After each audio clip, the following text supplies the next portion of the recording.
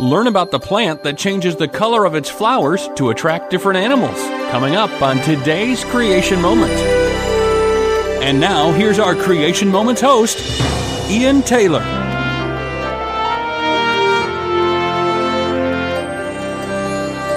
Scientists have known for some time that hummingbirds prefer brightly coloured flowers.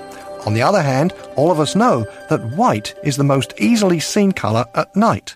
That means that moths that pollinate flowers will more easily find the white flowers.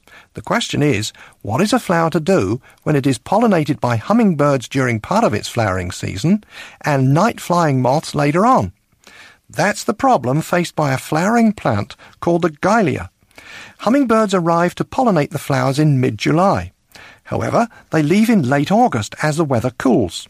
Also in late August, the night-flying hawk moth arrives to begin pollinating the flower. This arrangement continues until late September. To attract both hummingbird and moth during its long flowering season, the Guylia provides bright red flowers favoured by the hummingbirds until late August. Then it offers white flowers to attract the hawk moth. Evolutionary scientists call this an example of evolutionary strategy.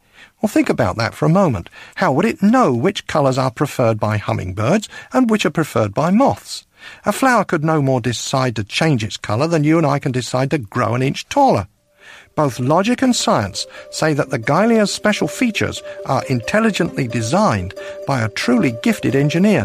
Why not then recognise the work of our all-wise Creator for what it is?